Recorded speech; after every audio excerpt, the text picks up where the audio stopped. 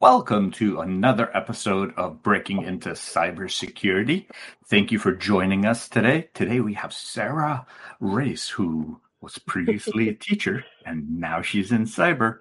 For those of you joining us on LinkedIn, follow myself, follow Sarah. Her link is in the profile. For those of you joining us on YouTube, hit subscribe and hit that notification button down below. And then for those of you on Twitch, feel free to comment, join us, and follow us.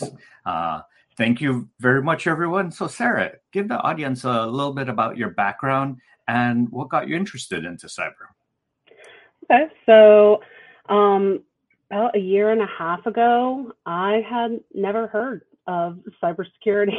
I had no idea that it was a field, let alone like a whole industry. I knew that we had antivirus, software for computers, and that was about it. That was the extent of what I thought was cybersecurity.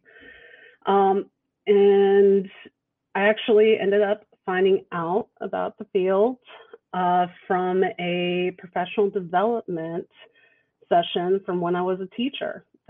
They had gotten a bunch of high school teachers together in my school district to talk about the economic development of Northeast Florida and what kind of jobs were coming to the area.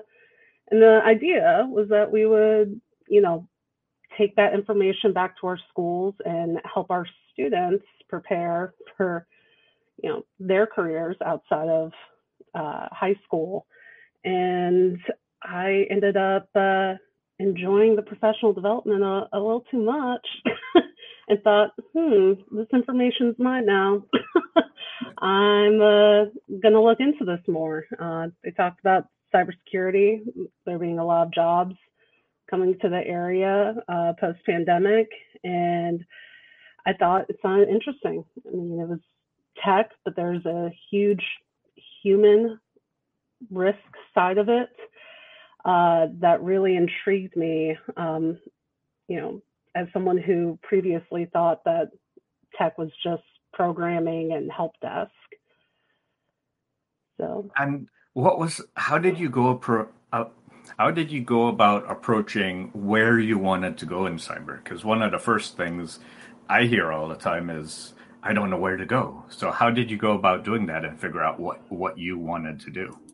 Yeah, so I really had no idea at first either. I ended up going into a boot camp starting, it was February 2021, and it was a 6-month boot camp, and it gave me a lot of the technical skills that SOC analysts use, and it was just I think it was a good way for me to get introduced to a wide variety of different areas within this industry. And then I realized that, I enjoy talking with people. I really enjoy communicating, and I just enjoyed talking about cyber. So I wanted to find a job that had a little bit more to do with that. So I kind of fell into GRC.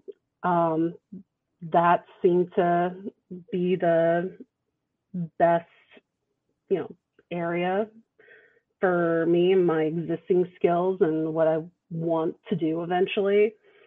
And along with that, I started looking into awareness roles because that also related to what I had been doing, which was teaching and communicating and working with people. And what was your transition like? What was your job search like? How did you go about approaching becoming a cybersecurity professional from a teacher? Yeah, so I wasn't actively searching the entire time while I was in the boot camp, and last fall when I was studying for the Security Plus, the job search took a back seat. I wanted to spend time actually, delving into material and, gaining skills and just meeting people at first. But once I passed my Security Plus, I started searching for jobs. And ultimately, I put a lot of faith into the advice you've given on this show, which was to network and find job opportunities through your network. And so instead of, applying for jobs, in mass and at random, I kind of waited and searched for opportunities within my network.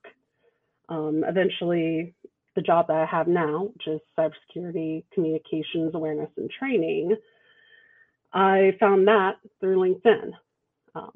My current boss made a post that he was going to be hiring for a communications cybersecurity role, and I'd never heard of a communications role in cybersecurity. So I just sent him a simple message. It was like, hi, I'm currently a teacher. I'm looking to transition, and I'm interested in this communications role. Would you be able to tell me a little more about it? And that started my first phone call, which eventually got me the job that I have now. So you were still teaching at the time. Mm-hmm. You did a boot camp. Yeah. You were networking. Mm-hmm.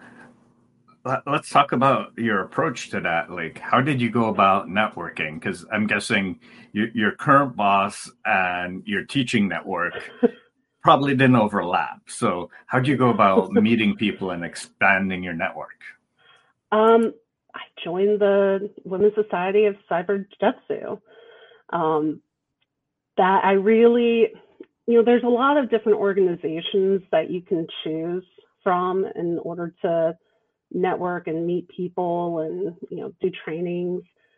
I wanted to find an organization where I can make an impact, where I could come in and offer something to people who, are already in the field and help in building a community.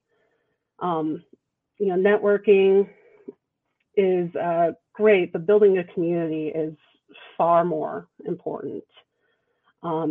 So I thought to myself, well, I may not know much about cyber at the moment.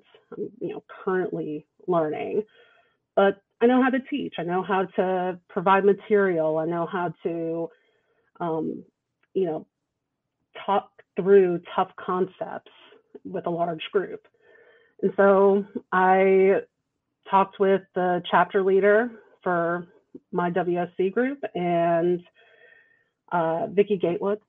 I talked with her and we put together a Security Plus study group with McKenna Yiki, which we're actually going to do another session of it again this summer. We're going to do another Security Plus study group. And I met a lot of great women through there. I started going to more WSC events and just meeting people through that community. I became active on LinkedIn and Twitter and, communicate with people online through those platforms. And, ultimately, this job that I got, I didn't get necessarily because of a friend or someone I knew, but my network helped me a lot in the process. I had a lot of people that I could go to talk about the interview process and, negotiating salary and what kind of resources I, have available to me if I were to get this role and, stuff that I could study. Like, having a network, they may not even necessarily get you a job. Like my network didn't get me this job, but they helped so much in the process that not having them, I think probably would have led to me not getting this role. Let's talk about some hidden points in what you just, the knowledge you just shared there. So first, having that network that could provide you that motivation, that stability, as well as that mentorship. And then I think the other thing that you mentioned in there that might have slipped by really quickly is that just by you being one step ahead of someone and in learning the Security Plus material, and you could convey that back to someone, you were ready and willing to teach that to others, therefore reinforcing the material that you understand. Yeah. And I think that's such an important point for those that are new trying to get into the field, is that by helping others who are on the same path, you're really helping yourself, and you're expanding your network at the same time.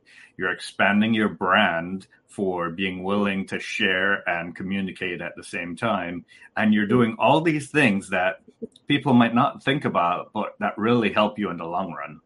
Yeah. Yeah. The phrase, oh God, how's the phrase go? It's like, you can learn best from like teaching material. I took that to heart. When I first started teaching, it was through an internship when I was in college, and I had gone to college with the intention of becoming a U.S. history teacher. U.S. history was like my favorite subject of all time in high school and college. And my internship for education ended up being for economics. And I was not a big fan of economics.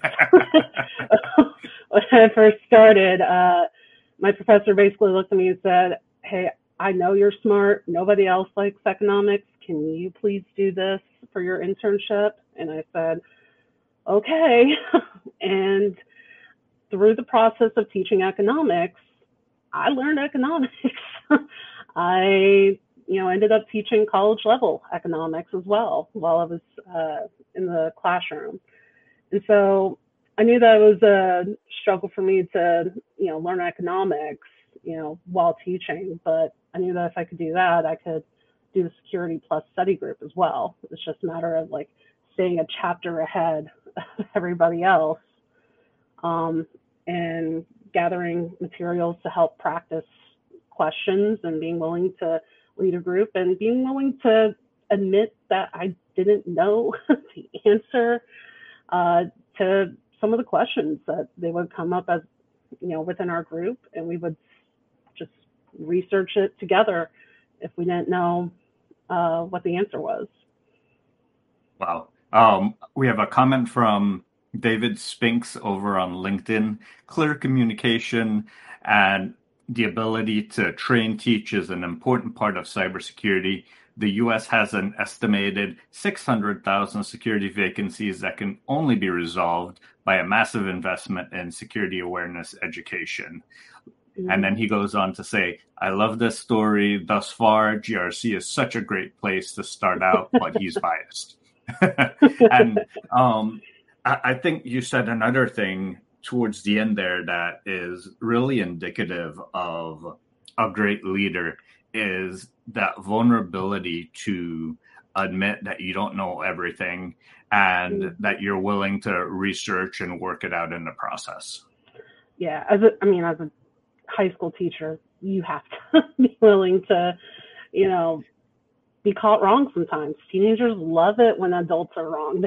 They love to point it out. And, when I taught AP economics, I was teaching, seniors, the smartest seniors on campus.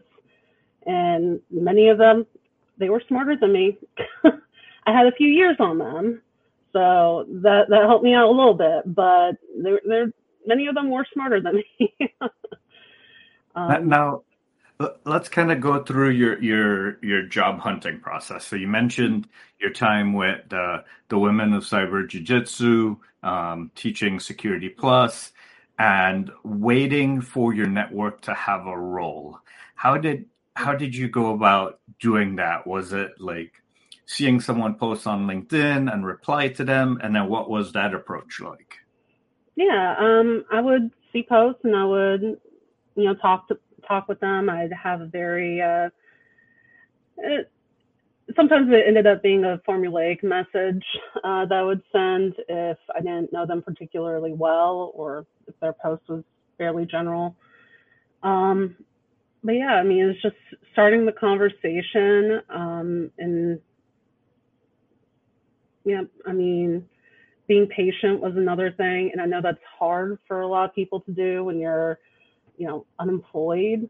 But I was lucky enough as well that I had a full-time job that could support me while I was trying to transition. Um, but yeah, patience, taking opportunities where you see them, communicating, reaching out, and yeah, I mean, being patient with people is a big thing. You know, your network, they have a billion other things that they're doing, and I know sometimes people can be very demanding of others when it comes to getting a job, and you feel rushed, and uh, sometimes it does require patience as well. So you mentioned that you were initially interested in GRC. How did you go about studying for that or finding that outside of the Security Plus? Because it's undershadowed, it's an interesting area to be in where there's not as much boot camps or Mhm. training material. What did you do to prepare yourself for interviews? I looked up a lot of compliance frameworks, like NIST has a lot of great free resources that you can tap into. I Through my network, I found access to the ISO as well and started studying that. Um, and a lot of what I ended up doing was when I found a job um, that I was interested in, I would look through the requirements and see what kind of GRC knowledge they needed that I didn't have, and try to find free resources that I could study so that I could add it to my resume, but also if I were to get an interview, I'd have something that I could speak towards. Wow, that's so incredibly helpful right there. Because I think for some folks, knowing to research what you're missing and understanding what you're missing is an important part. While you can admit that you might not know something, I think being able to go out and figure out, okay, I don't know it, but let me go learn about it Mhm. ahead of the interview and not just after the interview Yeah. is such a good proactive approach. Now, what about your resume? How did you go about preparing your resume so that they go, oh, well, you're just a teacher. You don't know anything about security.